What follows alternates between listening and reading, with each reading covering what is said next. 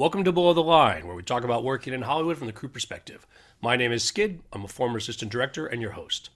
Today, we're talking about 8-Bit Christmas, currently streaming on HBO Max, a holiday nostalgia tale reminiscent of A Christmas Story, but set in the 80s and trading its Red Ryder air rifle for a Nintendo Entertainment System. At Rotten Tomatoes, the tomato meter score is 77%, and the critics' consensus reads, "For viewers seeking an undemanding and sweetly nostalgic ode to Yuletide seasons past, 8-Bit Christmas boots up without a glitch." My guest today is Avery Pluis, costume designer for the film. Avery, you've pursued film work as a career since 2011, but you've actually been designing since 2007. We'll talk more about that. Other notable projects of yours have included 2019's Ready or Not, 2020's The Craft Legacy, and Peter Berg's upcoming limited series Painkiller, expected sometime in 2022. Welcome to Below the Line. Thank you for having me. Glad you're here, Avery. Listeners, this is your spoiler warning. But first, Avery, as we like to do, talk to me about your history in the film business. What inspired you to start? It wasn't actually something I necessarily was really invested in pursuing. It was more by chance. I was working in fashion, and it was sort of during the recession in 2007, 2008, roughly, when everything was kind of crashing down and people weren't necessarily hiring people. But the film business kind of never seems to slow down. I know what you mean. And I was working retail at the time, and there was a woman who was did our alterations, who's also a seamstress in film, and we sort of started talking, and she suggested I try film. My uncle is also a scenic painter, and he's like a 30-year IATSE veteran, and so I kind of picked his brain about it a little bit. And, I happen to know a couple of people within IATSE. So I applied to be a permit within the union. And because I had so much fashion experience and I knew how to sew, I was accepted. And I was super green. I had my first day on set, and it was kind of love at first sight. I was like, this is the coolest. And, fashion is so insular in terms of who you meet and who you work with. And the thing that I love about set was I went to a performing arts high school where we had different majors, and that was the first time I ever liked school. And then being on a film set really reminded me of that environment of being around all these creative people with different abilities that were different from my own, but we all came together to kind of create this one collective thing. And so I sort of fell in love, and then I ended up randomly as a daily on the show Suits, and then they liked me, and so I turned into a weekly, and then the weekly turned into being a permanent costume assistant, and then that turned into doing stuff on set, and then that turned into being a costume buyer, and then that turned into working directly with Jolie, the costume designer. And working under her, I realized I wanted to be a costume designer.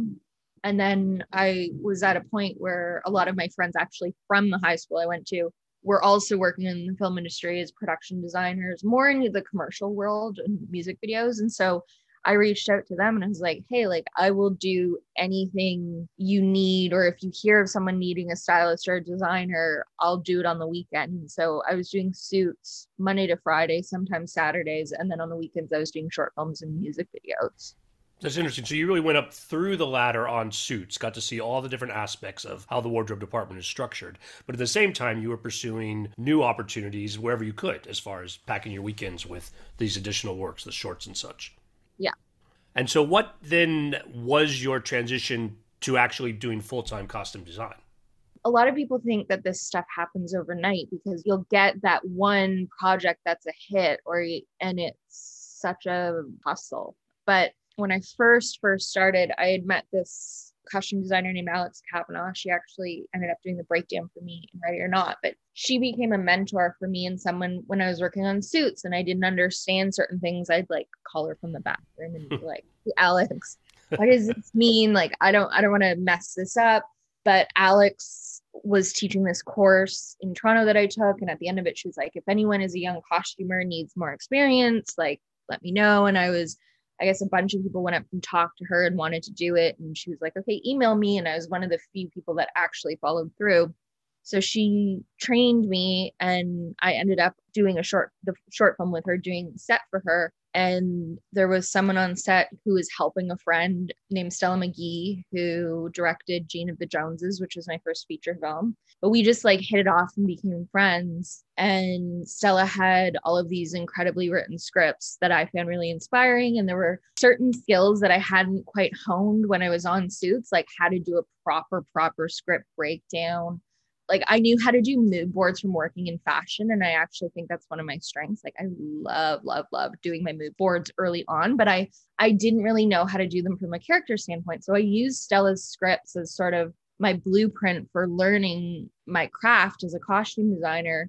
And I did mood boards for her movies that didn't have financing that she could send out to potential investors or producers. And then Stella finally got her financing for Gene of the Joneses, which premiered at South by Southwest.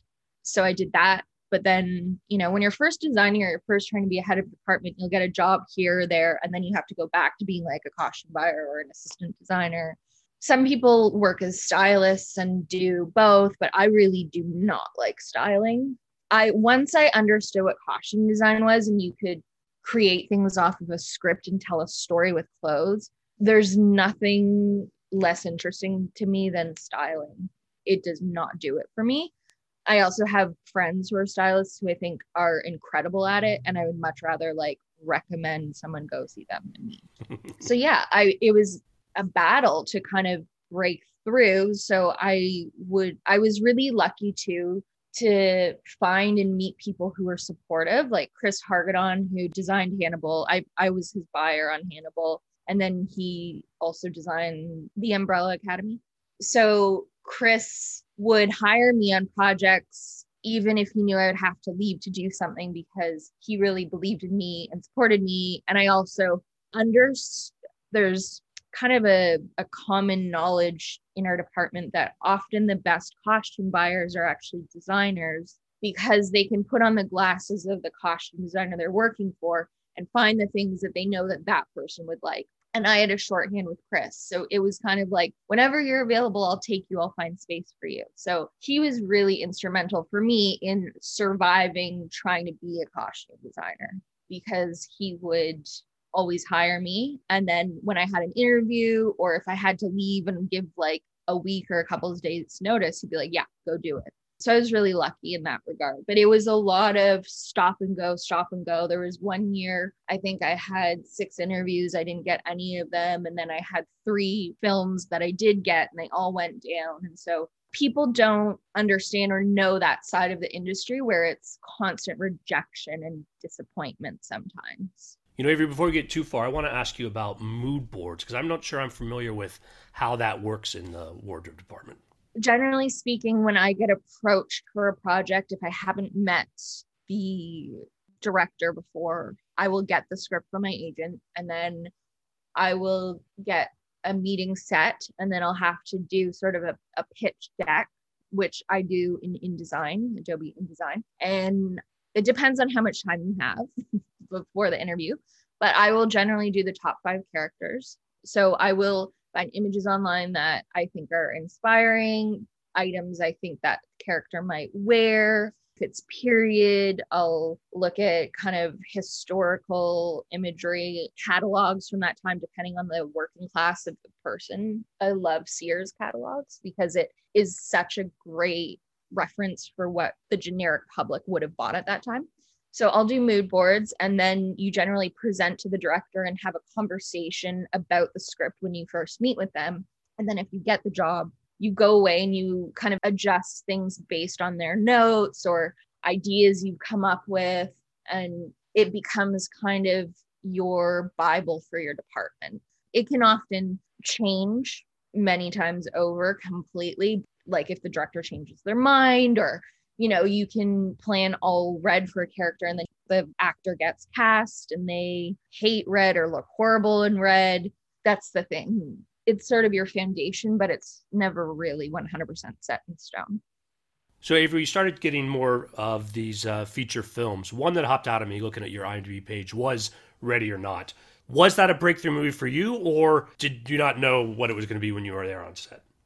I had no idea what it was going to be, but that movie changed my life and my career 100%. It just opened up doors like crazy for me. People just did not get the script. And I recently had dinner with the directors and Chad, their producer, and we were talking about how people just did not understand the script. It seemed so campy and ridiculous, and it was going to be this like hokey, horrible film. And there was just something instinctually that I felt like I had to do the movie, and I went into it with the goal of just enjoying the process of filmmaking and not caring about the end result. I think that was the year that I had so much rejection and disappointment, and so I was kind of just like, you got to let go of being invested in outcome and just enjoy the actual job that you like doing. And I actually think that was the secret to the success on my end. But yeah, it fully changed my life. It changed Radio Silence, the directors and producer, their collective. Like, they just did the new Scream. It was a huge movie for all of us, and we share that as a bond, which I think is really special. So talk to me about joining the production of 8-Bit Christmas. How did that come about?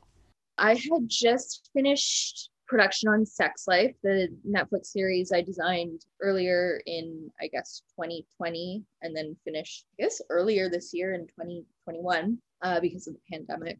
No, I finished it in 2020. With COVID, it feels like. But anyways, I had just finished that project in December of 2020. And Jonathan Sadowski, who plays Devin on Sex Life, is also a producer, and he FaceTimed me randomly. I was like, oh, what is this? Sure, whatever. We were buddy, and he was like, I'm producing a movie. I don't know if you remembered me talking about it, because it had been kind of in production before we shut down for Sex Life. They were in pre-production as well, and it came back up, and their costume designer that they had was no longer available. So anyways, he was like, you obviously have to interview with Michael Dowse, the director, but I would love it if you did this because I think you're great. So that was like on the last day of filming Sex Life, I got that call.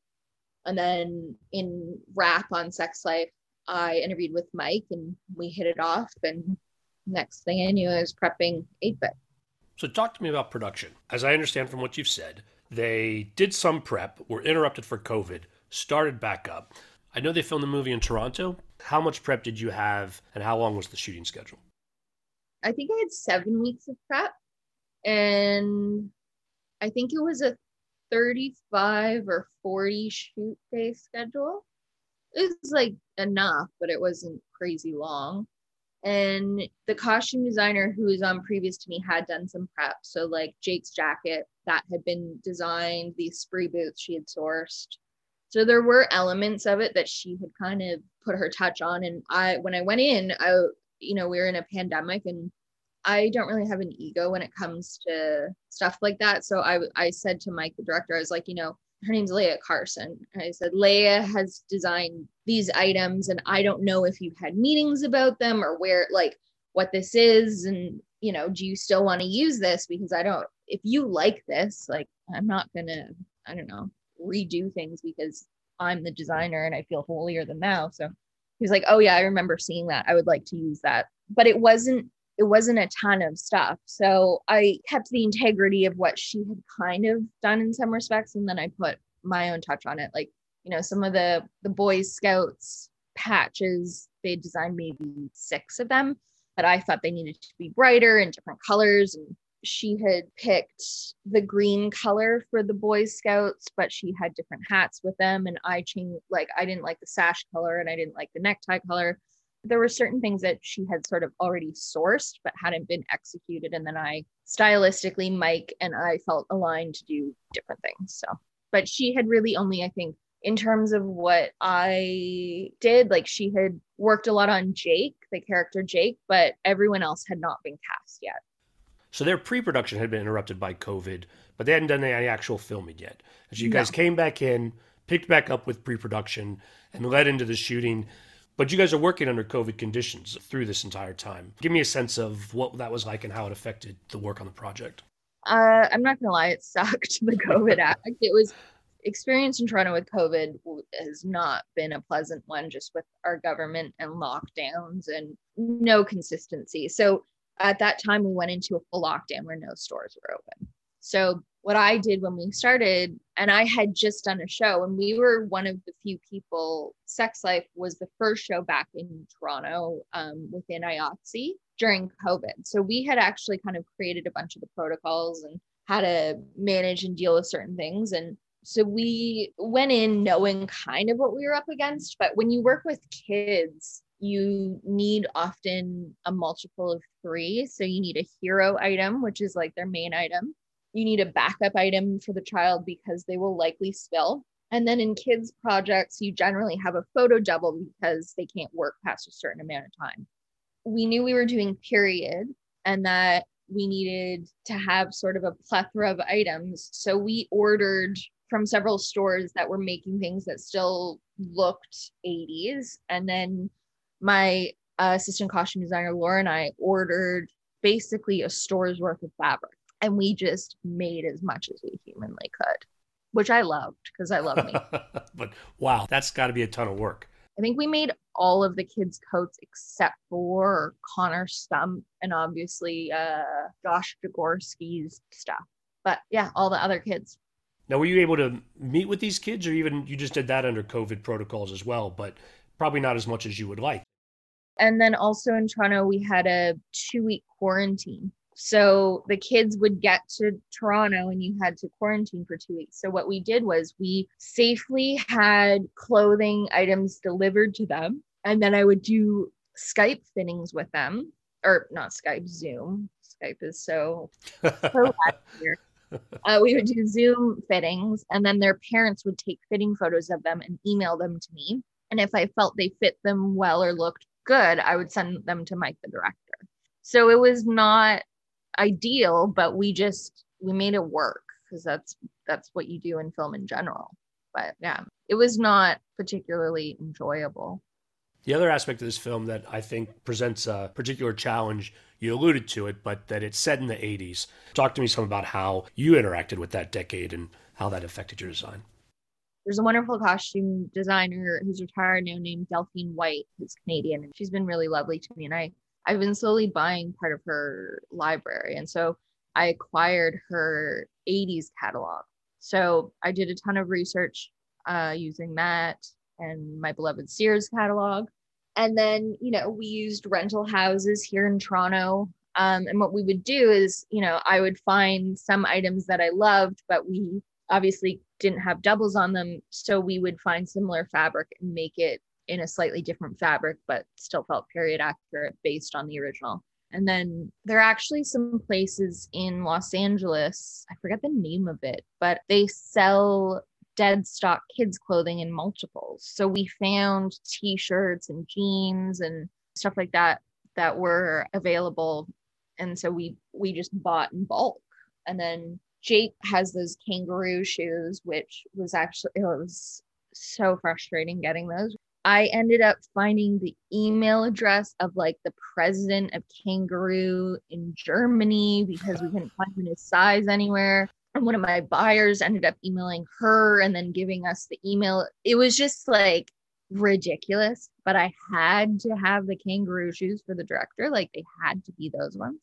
And we needed to find enough in them because the thing that you also deal with kids is not only do you buy the 3 items, but I like to do an additional item in a size up because they always grow. So for Winslow, I bought 3 pairs of shoes, 3 different sizes of shoes, and he ended up growing through all of them by the end of the show. But we ended up finally getting those kangaroo shoes from Germany, but it was such a disaster getting them in COVID. Because also shipping took forever because, something like Wrangler jeans or Levi's 501s, like those have not changed. So I ordered basically a stockroom worth of anything and everything I could find that was period accurate off the rack.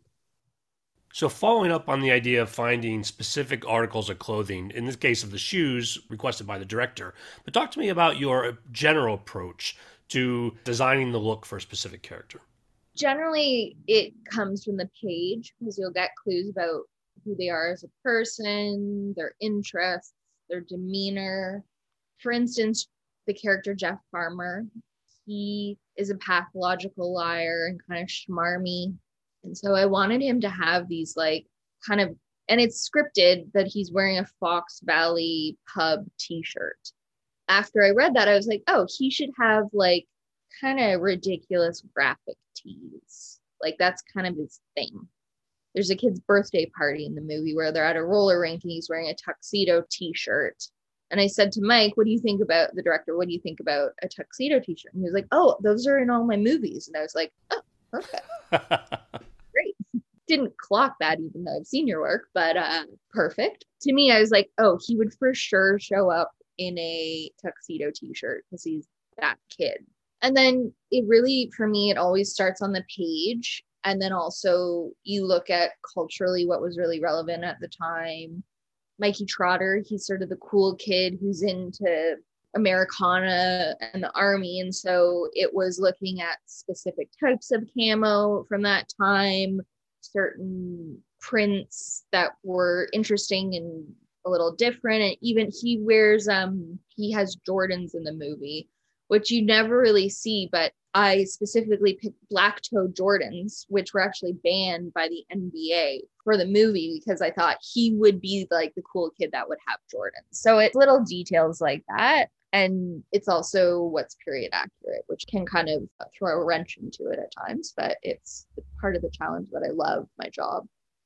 Tell me about designing for the twins, Tammy and Teddy. Yeah, for sure. Like Tammy and Teddy, their jackets are the same, their boots are the same. And I approached it as, okay, their mom has gone to probably Macy's or somewhere probably even cheaper. But I didn't want Tammy to feel too girly, but I also didn't want her to feel like she felt like she had to be one of the boys. Like what drives me crazy in certain parts of media is you see girls who are within a circle of boys and then they just look and dress like the boy. And she's super smart in the film. And so I wanted her to not be sort of, hyper masculine to make her worthy of being amongst these other kids. So it was important to me that she did feel a bit feminine within also dressing like Teddy. And what we actually did, and this was deliberate, Mike and I, in Teddy's costume changes, if you actually watch the movie like all the way through, he actually copies what she wears. So, she'll wear a polo shirt one day and he'll wear one the next day, or so that was sort of how I approached it. And he's sort of not an individual by any means. Also in particular looks, I was curious about Jagorsky. You briefly mentioned the jean vest earlier. Tell me more about that iconic piece of clothing that he's wearing and why that was appropriate for him. That was all Mike, the director. When we had our meeting, he was like, this is exactly what I want. I want like a Ramones bully metalhead character. And I think if I remember correctly, in the novel or in the script, he's scripted as wearing a band tee. I think we couldn't get the rights to the original tee that he was supposed to be in, but we got Slayer and Pantera. And so we just did a rotation of band tees with him and then this uniform. Because the thing about the project is also it's supposed to feel like a memory, right? Like this is Jake reliving his life to his daughter. And so for me, when I think, a lot of it is probably because I'm a costume designer, but when I think of people, I think of like the jacket that I remember them wearing as a kid. And so I wanted this scary, literally larger than life bully to feel like a memory. And so he wears the same jeans, vest, leather jacket, different band tees, but the whole way through the movie. And then I hand drew, there's little sort of like drawings and illustrations on his vest, which I drew. And then you can kind of see these little ticks that he's drawn like around the hem of the vest, which is, I thought it was how many kids he's beaten up. But yeah, I loved that character. Continuing with the individual characters, talk to me about Connor Stump, described as the weirdest kid in school. I love Connor Stump. He's my favorite character.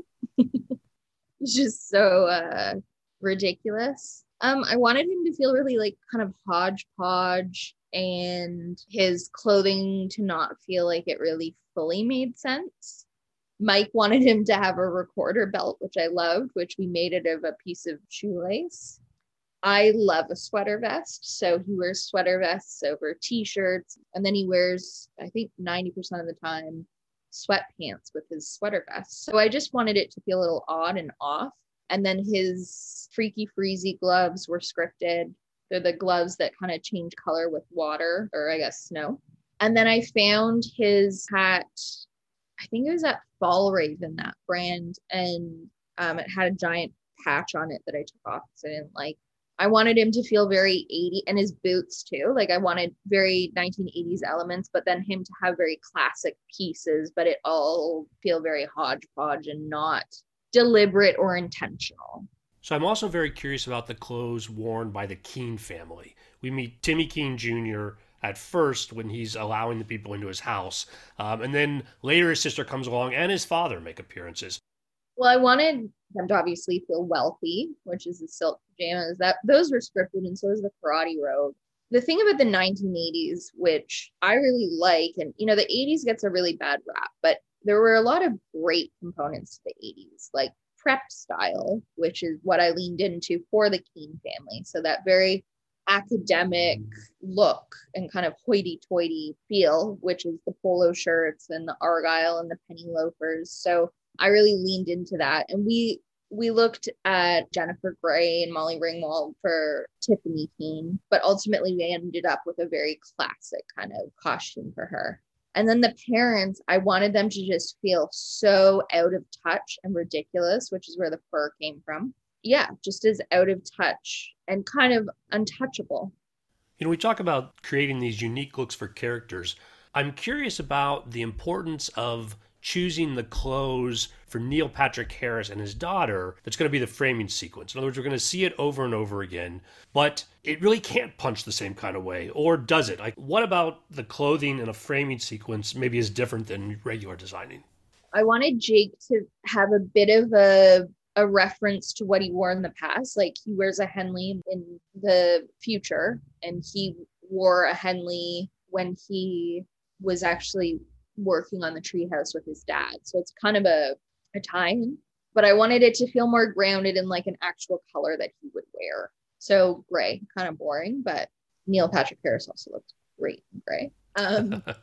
And then for Annie, I just wanted her to feel super modern and kind of interesting in this, again, mix of some, like she wears Doc Martens and kind of utilitarian cargo pants. And then you have like a pink hat and a polka dot jacket. I wanted her to feel modern, and there was such a gendered aspect to the disdain of the girl boots in the movie that to some would seem problematic, but to me, it was such a thing at the time, and it would have been such, like, that is the truth, that that boy would have been teased for them and would have felt offended. And she actually calls it out in the script and in the movie, which I loved that they did that, because they kind of turn it on its head. And so I thought for her, because she calls that out, it would be really great if we didn't make her feel too sort of one way or the other, and there's a mix there. So that was sort of my intention with her. And she has all these layers because we see her exterior and interior in different phases. And so I needed her outfit to kind of unfold in a really effortless way. You talked about the girl boots, those purple boots with flowers on them. Scripted item, obviously, but again, as the designer, you read it, where is your effort then in actually making it a reality? So Mike, the director, was hell-bent on those boots. They had to have those boots. And Leia, the previous designer, had actually sourced those boots. But we had to reproduce them because we needed multiples for the kids. And there was no way we were going to find them. And Warner wasn't going to clear them because no one could get a hold of Esprit until 3 weeks before camera. So then I had to build 7 pairs of Esprit boots, like based off of the hero, within 3 weeks in a lockdown. So I actually have a friend who's a shoemaker, so I called her, begging her. There's little patches on them, and there's like a trim. So I had that completely reproduced in Los Angeles. And yeah, Mike was not going to take no for an answer on those boots. So I just had to figure it out. And then, of course, the multiples, right? As you mentioned before, for the kids, that's like an extra complication. Well, and then also like Katie, the girl who also has those boots in the movie, she has those boots and she has multiples. So it was, yeah, we needed many. Now, what about the baseball team? It's a short bit where they're playing baseball, but uniforms have changed in the last 30 years as well, as far as what kids wear. They pulled those uniforms up in the schedule and I had to do them in a day, which was not great for period. But my assistant designer, Laura, managed to find a company that had the shirts and in the color we wanted that were the material that would have been accurate at the time, which I found so odd that anyone in today would want to buy, but I was very happy that they did. And then I wanted the matching hats, but the beak of a baseball cap was much more narrow then. And also just the shape, like the crown of the hat. And so we had a really challenging time finding that color. And finally, I found at Mark's Work Warehouse, which is a store in Toronto that's kind of, they sell like Carhartt and Levi's and kind of American workwear like Dakota. They had white baseball caps that had a patch on them, but they were the kind of polyester foam trucker caps that were such a thing at the time. And so we ended up ripping the labels off of the front and then I hand painted them all. And then we had the logo laser cut in vinyl and ironed them on. So yeah. It was a bit of a time making that team, but I actually love the way they turned out.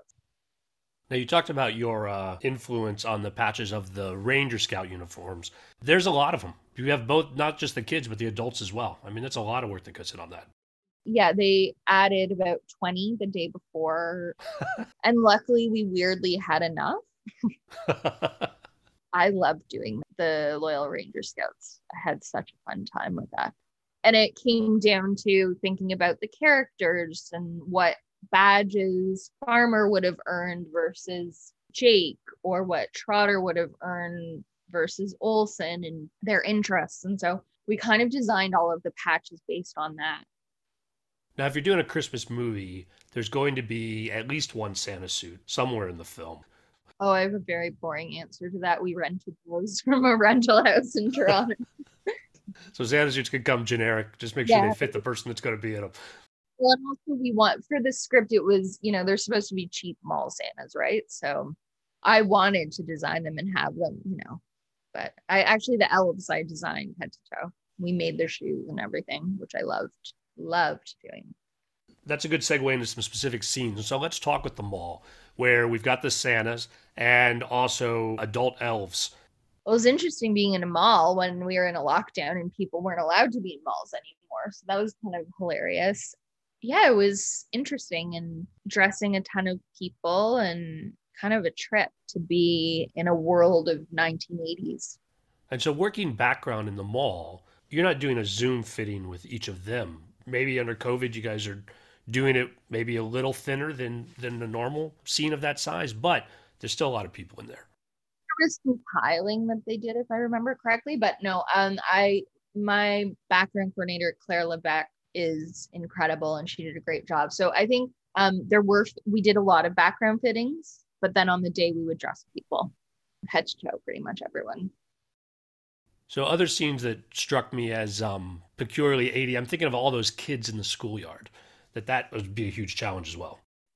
Yeah, well, and just kids in general, like keeping their attention span to try on clothes. It's the last thing they want to They're like a kid like me who loved clothes, but that's very rare. So Claire and then also Ming Wong, who worked with her, they were angels for dealing with that.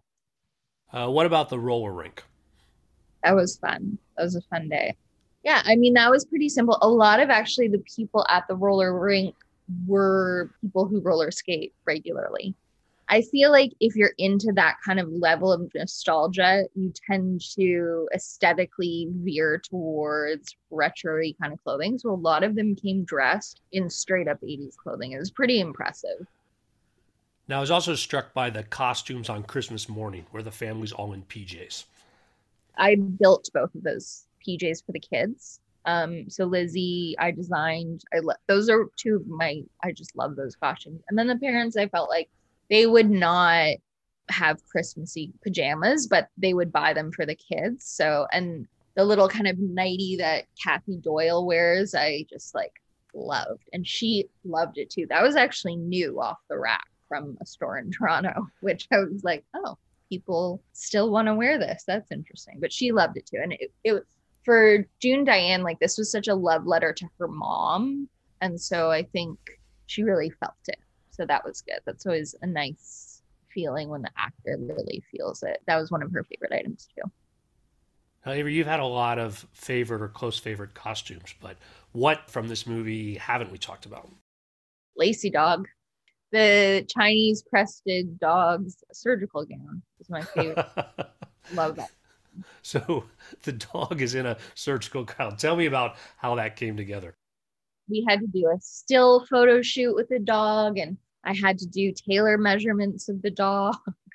I did illustrations of the dog in the gown for the director to approve. It was like a whole dog and pony show, literally. And yeah, we even made it in one fabric, and Mike asked for it to be made in another. It was intense, but I loved it. I mean, how often do you get to make a costume like that for a dog? It's so ridiculous. But yeah, that's my favorite costume in the whole movie. Now, we talk about these individual costumes and all these little details, but of course, your work has to integrate with the work of all these other creative people. How do you think the movie came together? I think it looks good. It was tricky because I've found with COVID, you get a little bit fragmented with the HODs that you usually work with so closely. Everything was on Zoom calls, and my office was in a separate building. And the last project I did was actually the first time I've been in person with a production designer and DOP since COVID, which felt like such a weird luxury. But I think it looked good. I have a shorthand with Andrew Stern, the production designer, because we've worked together before. We did Ready or Not together. And Sammy, it was my first time working with him, but it was pretty straightforward. And Mike was very specific about what he wanted, the director. So yeah, I think it all works nicely. So what's next for you, Avery? I'm taking a little bit of a hiatus. I have some stuff I'm kind of talking about for the new year, like probably in the second quarter, but I haven't had time off in over a year and a half, which I think is a luxury to have a job in COVID. But it also, not in a pandemic, the film industry is such a challenge to work in, and you get so sort of exhausted after a production, but then you add the weight of the pandemic, and I'm taking some time to kind of reevaluate my goals and the types of projects I want to design. But there are some things that I'm in talks to do, but I can't talk about yet. Well, I imagine you'll be back on the circuit when Painkiller comes out, although I don't think they've set an actual release date for that yet. No, I don't think they haven't. Yeah, I think that project I'm really proud of. I did over 700 costumes in different time periods. So, and I think the story is going to resonate with a lot of people. So I hope it does well. And yeah, I really want to watch it. I think it'll be really well done. Well, Avery, enjoy your time off in the meantime. I hope to get you back on the show in the future. Thanks so much for your time today. Thank you. Thank you very much for having me. Listeners, that's a wrap on Season 9. The wait for Season 10 will be short, however. No episode next week on account of the holidays, but new episodes will quickly follow in the new year. You can also peruse the back catalog at the website, belowtheline.oneword.biz. That's B-I-Z. Most of our material is evergreen. All episodes of the podcast are also now on IMDb, so you can cross-reference the film credits of our guests. Please subscribe wherever you get your podcast, and rate us if you like what you hear. If you've got questions or comments, you can send email to Skid, S-K-I-D, at belowtheline.biz. If you're still on Facebook, we are too. You can find photos and other behind-the-scenes materials at Podcast Below the Line. And finally, you can follow the podcast on Twitter and Instagram. It's at Pod Below the Line. Thanks to Curtis Five for our music and John Wan for our logo. The logo is available on t-shirts, mugs, and stickers at redbubble.com. Loyal listeners, your support this season has been much appreciated. Tell your friends. As I mentioned before, we will be back again in the new year.